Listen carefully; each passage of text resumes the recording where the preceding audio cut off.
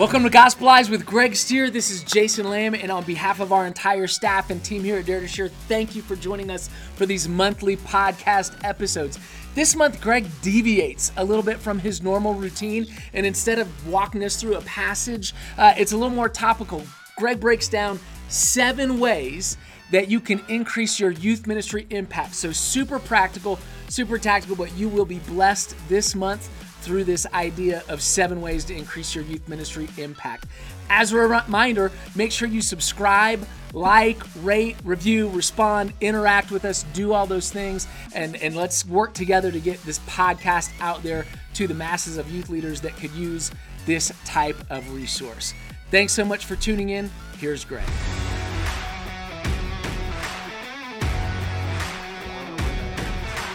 Have you ever had a massive youth ministry fail? I have. I've had several. I remember when I was a middle school youth leader, there was a high school and middle school that went up on a camping trip to a place called Mystic Island Lake. It was a 6-mile intense hike. It wasn't just a normal hike. You had to use hands and feet at certain points. So to be honest with you, it was too rough. We should not have picked that hike, but we finished it. We got up there. We set up tents. Everything was cool until a junior wanted to wrestle around. And so he's like, I think I could pin you. I'm like, you can't pin me. So I'm wrestling around with him, and I snapped his ankle. I literally just pop. And all of a sudden, he was 4, I was 5, because he started crying, and I was like, shh, don't tell mom, and I tried to keep him quiet. I put his leg and his foot in the stream, which was ice cold, and he screamed, and I got in trouble, and it was a mess. We had to get him down the mountain. Youth ministry fail. I had another youth ministry fail. You play games, food games, drinking games, not drinking games, but drinking games, like prune juice. This was the game that we wanted to have a competition with. I was trying to get teenagers to see who could drink a quart of prune juice the fastest, and nobody would volunteer. And so I recruited one of the adult leaders, and his name was Rick, and I said, Rick, let's see how fast we can drink a quart of prune juice, and we went. We were so stupid because I won, and then I lost about 10 pounds over the next 3 hours.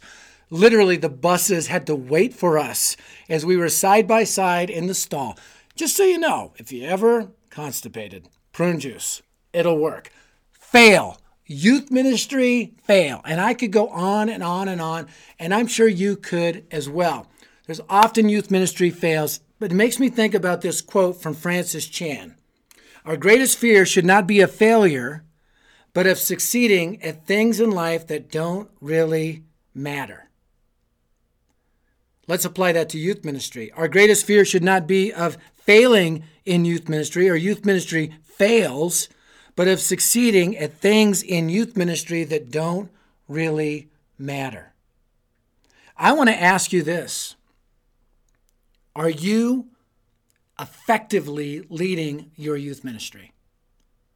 And what our passion at Dare to Share is to help you lead well, to lead in a way that really matters, that is truly advancing the kingdom of God in the lives of your students and then through the lives of your students to their friends. So I want to give you 7 simple ideas that will vastly improve your youth ministry's program, your youth ministry program, all right?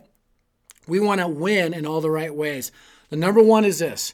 Make prayer numero uno. Number 1. Make prayer your biggest focus. In 2013, Dare to Share commissioned a study of several hundred youth leaders. What we found were 7 values in every youth ministry that was succeeding in all the right ways, making and multiplying disciples. The number 1 characteristic of every one of those youth ministries that were succeeding was that they all had prayer as numero uno, number 1 in their youth ministry. Let me ask you this. Is prayer number 1 in your youth ministry? And I'm not talking about your typical me, myself, and I self-centered prayers. I'm talking about prayer, specifically intercessory prayer, where you are praying for your students are praying for each other, your teenagers are praying for the lost, and that there is a culture of prayer that dominates your youth ministry. Here's what Paul wrote to the Ephesians. And pray in the Spirit on all occasions with all kinds of prayers and requests. With this in mind, be alert and always keep on praying for all the Lord's people. So one, we need to get our students praying for each other and praying for other believers. Wouldn't it be great to see your teenagers praying for the adults in your church, praying for teenagers, other believing teenagers in the community, maybe even praying for the persecuted church worldwide, getting our teenagers to pray for other believers. There's something about that really decentralizes their focus and really lifts them up, not on their own needs and their own self, but on the needs of others. Paul prayed 12 power prayers in his epistles. One of them is found in Ephesians chapter 1, verses 15 through 19. Here's how he prayed for the Ephesian believers. For this reason, ever since I heard about your faith in the Lord Jesus and your love for all God's people, I've not stopped giving thanks for you. Remembering you in my prayers, I keep asking that the God of our Lord Jesus Christ, the glorious Father, may give you the spirit of wisdom and revelation so that you may know him better. I pray that the eyes of your heart may be enlightened in order that you may know the hope to which he has called you, the riches of his glorious inheritance in his holy people, and his incomparably great power for us who believe. Notice what he doesn't say is, Lord, just bless them. Bless them. And then move on. No, he's praying specifically, not even for their physical health or their emotional health. I'm sure he prayed for that stuff as well. But he's praying that they would be spiritually transformed, their eyes would be open, and that they would know who they are in Christ and all of his power that's available. What if we started praying like that for our students? What if our students started praying like that for each other as well as for other believers? Jesus, how did he pray? In John 17, the high priestly prayer, he prayed that the church may be one, as the Father, Son, and Holy Spirit are one in the Trinity. Jesus prayed on our behalf. Romans 8:34 says that Jesus right now is interceding on our behalf.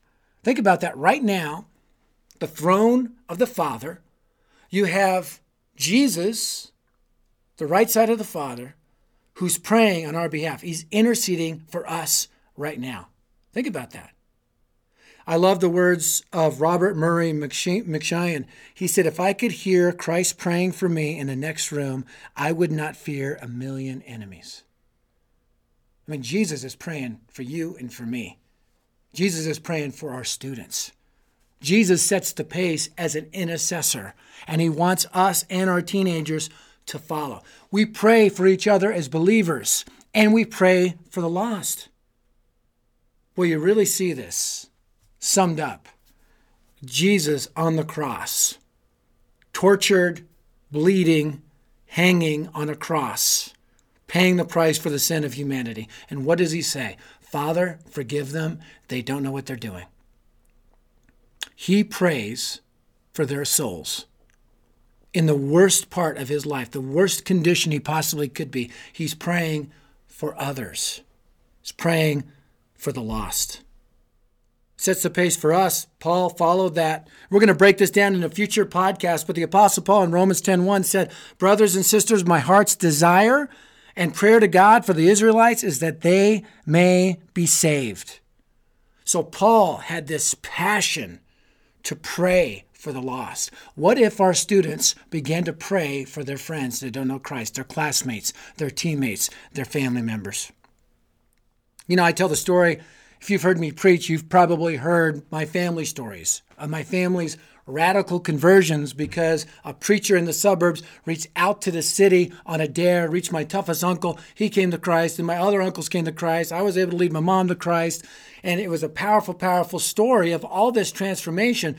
Part of the story I often don't tell, and maybe I should, is the story of my grandma, because years later she said, she was a believer during this whole time. She said, for years before that preacher came and reached your Uncle Jack, I'd been praying for Jack to be saved. I've been praying for all my boys to be saved. I was praying for my one daughter, your mama, to be saved. I was praying. So behind all those radical stories of conversion is one praying grandmother. So I just want to challenge you, do not underestimate the power of prayer. What does this mean? What's the simple idea? Start praying. Start praying in your own life. Start praying for believers. Start praying for the lost. And then program it into your meeting. Spend some time in prayer.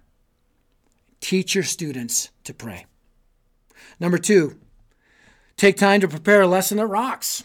Take time to prepare a lesson that rocks. A lot of youth leaders I know they're so busy and they got so much going on and they're meeting with students that what they do is they just go to one of those lesson churning websites and they pull one right before and they get up and teach it. And here's the challenge with that. Here's Paul's challenge to Timothy. Here's the Holy Spirit's challenge to us. 2 Timothy 4, 1 and 2. I charge you in the presence of God and of Christ Jesus, who's to judge the living and the dead, and by his appearing in his kingdom, preach the word. Be ready in season, out of season, reprove, rebuke, exhort with complete patience and teaching. Preach the word. You know, even preparing for this talk, I was asked by somebody, do you want me to prepare a lesson for you? I'm like, no, I like to chew my own food. Thank you very much. Right? And I know there's websites, I know there's outlines, and I'm not saying it's a sin to go and use somebody else's outline, but at least spend time in the Word and make sure that outline is correct and process it yourself so that you're preaching what God is doing in your life and teaching you through His Holy Spirit to others. We need to really take this seriously. I love the definition of preaching from Tony Evans. He says, it's the proper exegesis of the text delivered to the needs of the audience in the power of the Spirit through the personality of the preacher. Boy, think about those four elements. Proper exegesis of the text. In other words, you're rightly dividing the word, delivered to the needs of the audience. So you need to spend time. What does this audience need? What do my students need at this time? In the power of the Spirit. So you're fueled by the Spirit through the personality of the preacher. You're being yourself. So exegete your audience, exegete your text, and explain it in a way they can understand and apply. And that takes time. So here's the practical step. Spend time praying about what do your students need to hear, and spend time preparing, really, the word to be delivered to their needs. Sometimes, you know, I remember one of the most effective sermons I ever preached was not a sermon at all. I was invited to speak up at a camp because their main camp speaker double booked. And they're like, hey, our camp speaker's not showing up. Can you come and do it? And I'm like, sure. Thank you for making me your first choice. So I went up a 3.5-hour drive to Lone Tree Bible Ranch in Glendale, Wyoming. And I went in there and I could just tell something was off. I mean, there was something going on. I didn't know exactly what. Preached the sermon. To be honest with you, I kind of had to pull that one from the file. I did not have time to properly prepare, right? Because I just pulled it and had to drive. Then up there, I could prepare some stuff once I got up there. But I kept asking the youth pastors afterward, what's going on? And they're like, oh my goodness, there's fights. There's groups that are just turning on each other. There's so much hatred in these groups. There's battles between youth groups. There's one youth group that has got a new youth pastor, and they're kind of insurrection against him. They don't like him, and he's wounded. And I'm like, oh my goodness. So I began to pray, Lord, give me the right sermon. Give me the right sermon for this audience, because I can't preach what I was going to preach. And the Spirit of God gave me an idea. And that night, I stood up at Lone Tree Bible Ranch and I said, you know what? The Bible says in Ephesians 4:32, be kind to one another, forgiving each other, even as God for Christ's sake has forgiven you. I can't preach this sermon because there are factions among you. And forgiveness needs to be asked for and granted. So I'm going to leave this microphone up, and whoever needs to ask forgiveness can ask forgiveness. And I sat down for what seemed to be the longest amount of time I've ever sat down. It was probably 5 minutes. And sure enough, one kid got up behind the microphone and looked at the one youth pastor and said, you know what? I've done what's wrong. I've rebelled against you. We have not given you a chance. I want to ask your forgiveness. And that youth pastor ran up and hugged him. And one by one, students came up and asked for forgiveness, and it was granted. And I knew it was over when this one kid stood up and said, you know what, Mary, I've been lusting after you for years. I'm like, all right, let's close in a song. We're done here now, right? But that moment was powerful because we spent time preparing, exegeting the text, exegeting the audience, and bringing them together. Third, the third simple way, not easy, but simple idea that can impact your youth ministry is give the gospel every week. Give the gospel every week. Paul wrote in 1 Corinthians 2:2, I had resolved to know nothing while I was with you except Jesus Christ and Him crucified. What I'm going to do is I'm going to preach the gospel. Corinthians, I'm coming at you with the gospel. Every week you're going to hear the gospel. When I'm with you, expect to be gospelized, right? A simple way for you to see your youth ministry transform is when you give the gospel every single week. Students begin to know, man, if I bring my friends, they're going to hear the gospel. Yesterday I was preaching at a church, a large church, and I preached, and in the middle of my sermon, I said, by the way, maybe you're here and you don't know Christ, and I gave the gospel. And afterward, the pastor pulled me aside, and he said, I just want to tell you this. I had somebody that I'd been working on and praying for spiritually. They showed up. And when you gave the gospel, I was cheering for you to give it clearly, to give it in a compelling way. I looked at my friend. Tears were coming down his eyes. And he put his faith and trust in Jesus Christ. He goes, now I know how my congregation feels when they bring somebody that doesn't know Christ and they want me to give the gospel clearly. There's a powerful moment because that pastor realized that excitement and the anticipation of giving the gospel on a consistent basis. Too many times we make the sin of assumption. We just assume because they show up at church or show up in youth group that they're saved. That is not true. I remember once I was invited to go speak at the University of Colorado, and I told the lady I'm going to give the gospel, and she's like, you don't have to give the gospel. Everybody's already a believer here. I said, I'm going to give the gospel, and she's like, well, I don't want you to. And I was like, well, too bad, I'm going to do it. And she goes, well, just know it's under protest. I go, well, okay, that's fine. And so I do my sermon. I preach about sharing the gospel, and at the end, I give the gospel. And I said, if everybody can bow their heads and close their eyes, everybody bowed their heads and closed their eyes except for this lady. She had her arms crossed. She was just looking at me. And I said, if that makes sense and you're putting your faith in Christ right now, can you raise your hand? I'm not kidding. The girl to her right, boom, raises her hand. The girl to her left, boom, raises her hand. She looks up at me and I'm like, told you, yes. I was kind of rubbing it in. She was committing the sin of assumption. I was committing the sin of gloating, right? But in that moment, two people passed from death to life. Give the gospel every week. Give the gospel consistently. Matter of fact, I don't want to commit the sin of assumption right now. Maybe you're watching this podcast and you don't know where you stand with God. You don't know for sure where you're at spiritually. Listen, 2,000 years ago, man, God sent his son to pay the price for your sin and for mine.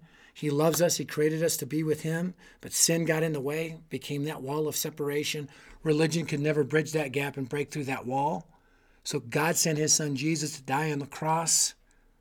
And he said, it is finished. If you believe that Jesus died for you and rose again from the dead, he gives you everlasting life. And it's a personal, permanent relationship with the God of the universe. So if you've never put your faith in Christ, I challenge you to put your faith in Jesus right now. If you're a youth leader listening to this, simple way, give the gospel every week. Your teens will know anytime they bring somebody, they'll hear the good news.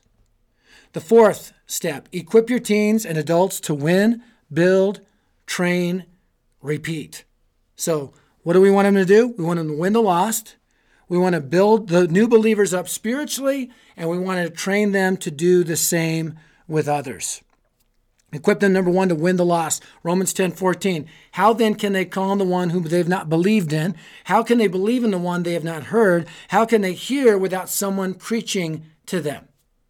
So in other words, how are they going to hear without somebody explaining to them the gospel? And by the way, how are they going to explain the gospel if they don't know how to explain the gospel? This is where youth leaders, we need to make sure our students are trained to articulate the gospel of Jesus Christ, and our adults.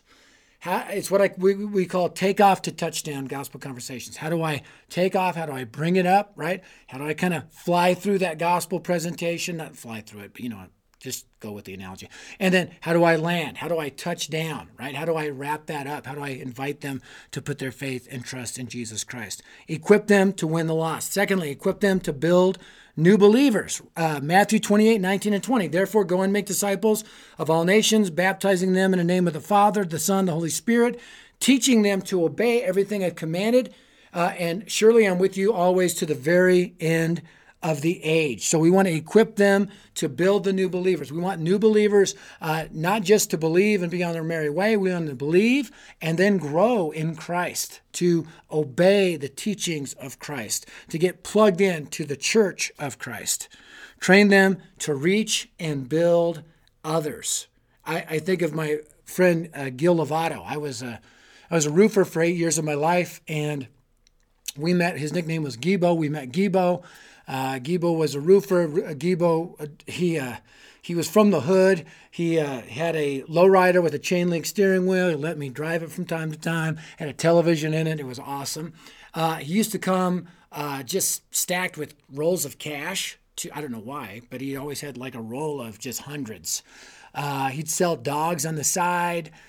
He sold jewelry that he would never admit where he got from. I may or may not have purchased one or two of those items for my now wife. I'm not saying I did. I don't know. Ignorance is bliss. Anyway, I began to share Christ with Gibo, and so did some of my other friends who were roofers.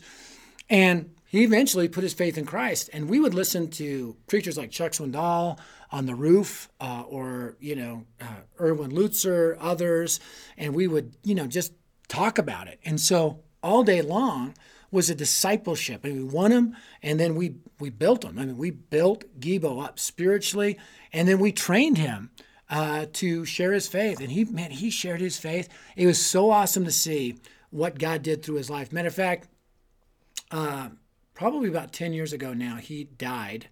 I heard about it. I had lost contact with him. I went to his funeral, probably about 150 people there or so, and person after person after person got up and shared how Gibo had led them to Jesus Christ. And it was just awesome to see that collectively, those of us as believers who were able to win him to Christ and build him spiritually and train him how to share the gospel, how that just went on. Boy, I tell you, that same thing happens with our teenagers and with the adult leaders in our group. We win people, we build them, and then we train them, and then we repeat.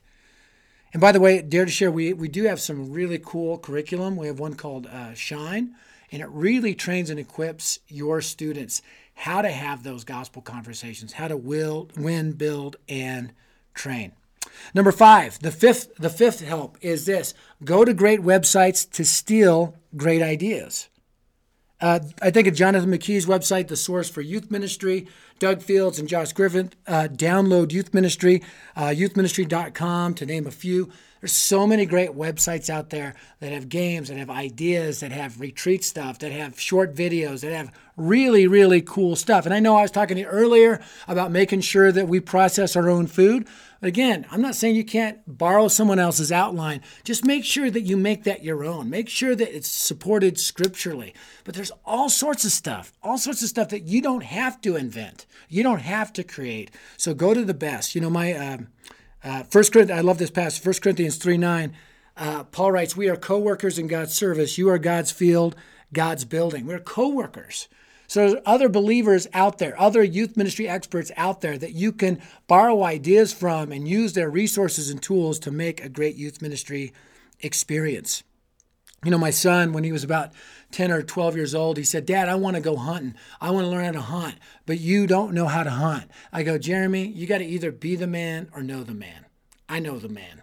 So I called my buddy Donnie, who knows how to hunt, and he took us all out hunting, right? So you don't have to be an expert at all the games and all the stuff and all the videoing and all that stuff. You just need to know where to find it. There's so many great youth ministry resources. Make sure you make use of those. Number 6, invest your life in the few. Invest your life in the few. This is something we cannot help but learn from the life of Jesus. Jesus invested his life in the few. Now, you may be thinking, well, I thought the crowds followed Jesus. Yes, Jesus ministered to the crowds, but he poured his life into the few.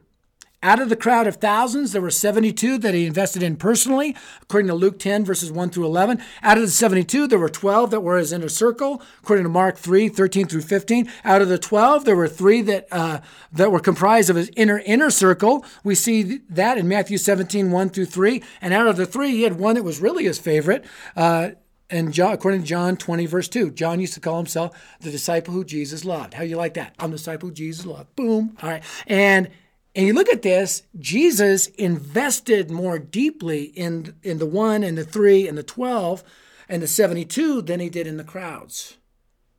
And you may be thinking, well, that sounds like he's playing favorites. Well, he was. And I know that sounds wrong, but he's God, the Son of God, the Son of Man. He's given us the pattern. I think what he's showing us is that you can minister to the crowds, but you got to pour into the few. Who are the few that you pour into? You pour into the few that are serious about leaving everything behind and following Jesus. So you get serious about those who are serious. This is what Jesus did in Mark 3:13 and 14. Jesus went up on a mountainside, called him to those that he wanted, and they came to him. He called to him those he wanted, and they came to him. He appointed 12 that they might be with him, and that he might send them out to preach. Matthew 17:1. After 6 days, Jesus took with him Peter, James, John, the brother of James, and led them up to a high mountain by themselves. So he is investing in a few. Now, here's how that impacts the many. So I don't know if you've ever used a magnifying glass to set a piece of paper on fire. I have many, many times. And when we're done here, I may go do it again because it's just fun. But what you do is you take a magnifying glass and you get all those sun rays kind of focused into a single stream. And then that single stream goes down into that one piece of that paper. And sooner or later, it catches on fire. And once it catches on fire, it spreads out totally on its own. When you focus your energy to really minister to a handful of kids that are serious about Christ, guess what? The fire that begins with them spreads out to the rest of the youth group. So you're really not playing favorites. You're being strategic by investing in those who are willing to really grow and go. And then they will invest in the others. Finally, create a storytelling culture. You want a simple idea to really improve the quality of your youth ministry? Create a storytelling culture. Stories are fodder for revival. Every great awakening has been accompanied by great stories, and great stories breed even more stories that stir courage in the hearts of students. So what do? You program storytelling time into your youth ministry, your youth groups, your small groups. Encourage teens to share who they're praying for, who they're caring for, who they're sharing the gospel with. Have them share the stories that are good, the stories that are bad, the stories that are ugly. Psalm 107, 1 through 3. Give thanks to the Lord, for he is good. His love endures forever. Let the redeemed of the Lord tell their story. Those he redeemed from the hand of the foe, those he gathered from the lands, from east and west, from north and south. It's storytelling time, right? We see this in the New Testament in Acts 11:4, when starting from the beginning, Peter told them the whole story. And you'll see several passages like that throughout the New Testament where people are telling stories, and that inspires courage in others. I don't know if you remember the campfire time at the end of camp. Almost every camp we did finish with a campfire time where we'd all gather around the campfire and students would tell their stories of what God did in their lives that week, right? The problem is when that campfire story is over, there's not another campfire storytelling time to the next year at camp, right? What I propose is every week is campfire storytelling time. Every week we're taking time, we're hearing from others, we're praying with others, we're celebrating the victories, we're praying for others and their defeats, and that creates a storytelling time that inspires evangelism and inspires students to share the gospel. I want to show you a picture of my friend Mr. Bill. This is Mr. Bill. Mr. Bill wears this shirt 6650 because there's 6,650 teens in his community that are yet to know Jesus Christ as their Savior. He's committed to working together with youth leaders to reach them all, and he's created a storytelling time in his youth ministry that really has been a game changer. Matter of fact, years ago, he heard me preach a sermon that I took my family to Germany, and I was there kind of on a preaching tour, and we went to Dachau, this concentration camp, and we were looking at all the atrocities, and then 3 o'clock in the afternoon, we heard this bell start to ring, and everybody's like, what is that bell? And our tour guide said, that bell is the 3 o'clock bell. I go, what? Why is it there? And he said, well, Austrian believers that survived the Holocaust came back and built this tower with the bell in it because Jesus died at 3 o'clock. And they want everyone to know at 3 o'clock every day that in the midst of hopelessness, there's hope. That bell rings. When Christ died on the cross, that bell rings for the hope of all humanity. So when that bell rings, it's a reminder of that. So what Mr. Bill did is he put in a bell in his youth ministry, and every week when students have a story to share during that time, they'll go up and they'll ring the bell and they'll tell the story of somebody they're seeking to share the gospel with. Well, there was one student in particular named Nick. And Nick came to youth group. Nick introduced himself to Mr. Bill and said, "Hi, I'm an atheist." And Mr. Bill said, "Well, you're welcome here." And he came. He loved coming to youth group. He was not a believer, but he was invited by a girl named Kira, and Kira kept sharing Christ with him, and he kept coming to youth group, and sometimes he would get in debates, but he enjoyed being around Mr. Bill, being around the youth group, even though he was an atheist. And week after week, Nick heard kids get up and ring the bell and tell their stories of who they're sharing the gospel with. Well, one night, Nick gets up during that time, walks up to the front, rings the bell, turns to the crowd and says, "It's me." And nobody knew exactly what he's talking about. He said, "It's me. This week, I put my faith in Jesus." Kira had been telling him the gospel again and again and again, and finally he put his faith in Christ. Here's the words of Mr. Bill. He shared how he had been coming for over a year, having talks with Kira, and finally believed that Jesus had died for his sins and was offering him eternal life. 4 months later, Nick was found to have aplastic anemia, which breaks down your immune system. 2 weeks after that, Nick contracted a fungus and was hospitalized. A few days later, that fungus went into his brain and he died. Today, Nick is enjoying heaven because of a teenager named Kira who was willing to talk to him about Jesus. Powerful story. I'm so grateful that Nick is in the presence of God right now. He's in heaven. He's doing better than any of us. And thank God for Kira, who was willing to share the gospel with him.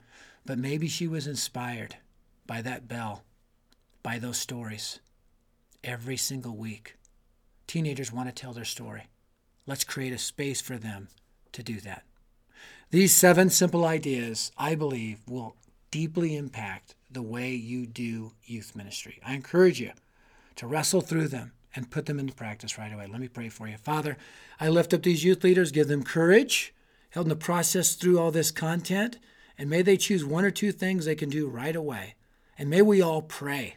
We can all pray and pray for our students, get our students praying for their friends. And Lord, use that to energize our youth ministries so we can mobilize our teenagers to gospelize their world. In Jesus' name we pray. Amen.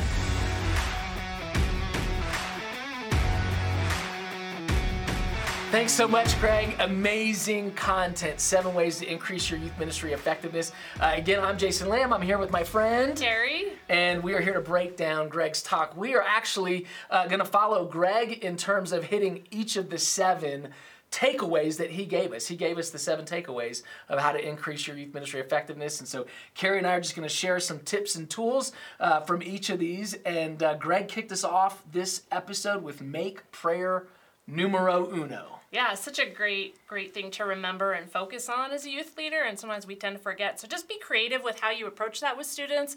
We used a poll service called Poll Everywhere, and cool. It was just great. The students could text in prayers, and they populated the screen live, and you could just really tangibly feel kind of their shift, change, to focus on those prayers and understand what's going on with each other and how to pray for one another and their friends that don't know so Jesus. Cool that happened in real time like that, too. Yeah. What a great way to engage the powerful. students. Yeah. Fantastic. Yeah. Number 2, take time to prepare a lesson that rocks. I'm sure all of us feel the pressure. Wednesday nights come and Sunday mornings come and we don't have a lot of time.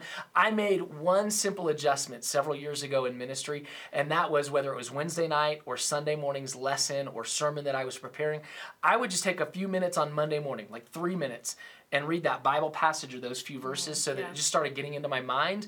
And I would go back as many times as I could on Monday to reread the text. And by simply doing that, I mean, all told, maybe 5 minutes out of my whole day, it just got me thinking around that truth so that whether I was doing a curriculum out of the box or a talk that I was going to be preparing later in the week, it just became more a part of who I was and my way of thinking. So when I deliver it, I owned it. And so that was just it made a difference in preparing a lesson that rocks. The other thing that you can do to prepare a lesson that rocks was Greg's 3rd tip to us, and that is give the gospel every week.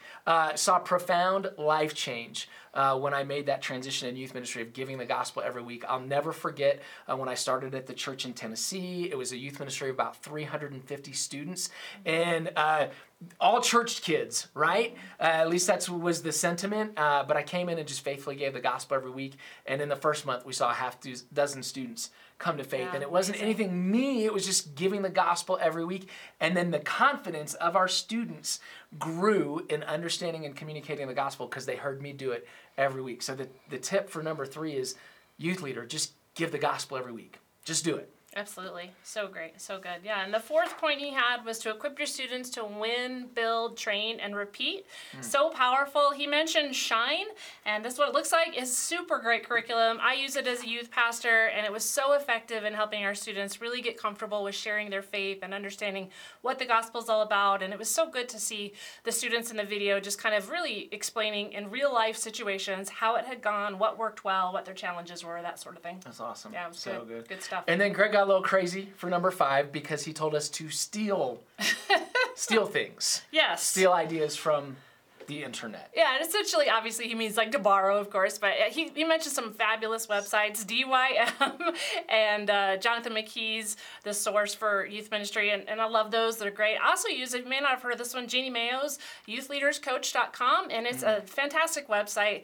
It has not only free resources, great retreat ideas, illustrations, etc., the normal kind of stuff. It also has some really great resources for you, the youth pastor, to grow in all kinds of great ways. Practical stuff, fundraising ideas, to how to deal with difficult people, all kinds of great stuff. So check it out for sure. Always good to get additional resources, and another place that you can steal from. Number 6 for me that Greg shared, by far the hardest thing I ever had to do in youth ministry: invest your life in the few. We look out into our youth groups and our youth rooms, and whether it's 10 kids, 100 kids, 30 kids, we want them all to get it. We want to pour our lives into all of them, and there's just a simple reality we all need to embrace. There's not enough time in the day or the week for us to invest in every kid. Yeah. And so you've got to invest in the few. And I remember choosing Mark Taylor, this just unbecoming middle school student who would wear different color shoes and socks and gym shorts and t-shirts and a Harry Potter cape. Awesome. Every week to youth group. Like, you would look at him and be like, that's not the kid I'm going to invest in. Yeah. But the potential with Mark is he had the time, because he wasn't involved anywhere else, and nobody else was giving him the time. And I just began to pour my life into Mark, and Mark, the transformation that took place in just a few months. Mark ended up his freshman year of high school leading more people to Christ than I did in and through the programming of our youth ministry, and that's the power of investing in a few, or even investing in one. And so it's going to be difficult. And I would encourage you to really pray through that, because it may not be the first leadership student that comes to mind.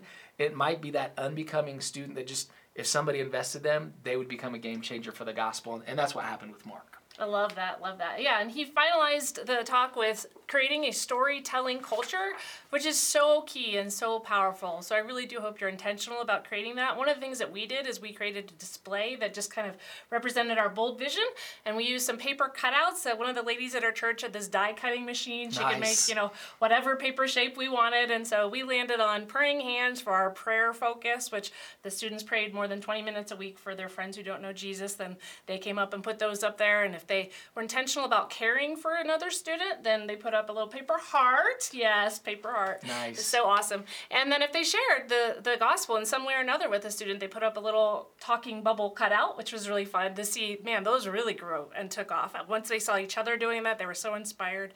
Really cool. And then we also had this pair idea, which was part of our bold vision, where they were discipling one another and mentoring one another, and a pair of cherries, because God creates fruit through all that cool stuff. So that was really fun to see that at work. Kira, that's so good. So and it's a great way. You get testimonies from students, but only typically 1, 2, 3 students have the opportunity to share. So a way that all of your students are constantly sharing their stories and how it encourages the group. That's a powerful idea, Carrie. That was fun. Yeah, you should do that. You should do that. All of us should do that. So good. Well, thank you all so much again for joining us for this episode of Gospelize with Greg Stier. Love the content Greg gave, and hopefully the ideas that Carrie and I have shared with you from our experiences. Take and use what you want, or maybe that just creates new ideas in how you want to apply that yourself. And thinking of additional resources, don't forget to check out the website for those downloadable resources that will help you take this podcast and content and go and do something with it. So again, this is Jason and Carrie on behalf of Greg and the whole Dare to Share team. Thanks so much for dialing in to this month's episode of Gospelize with Greg Stier.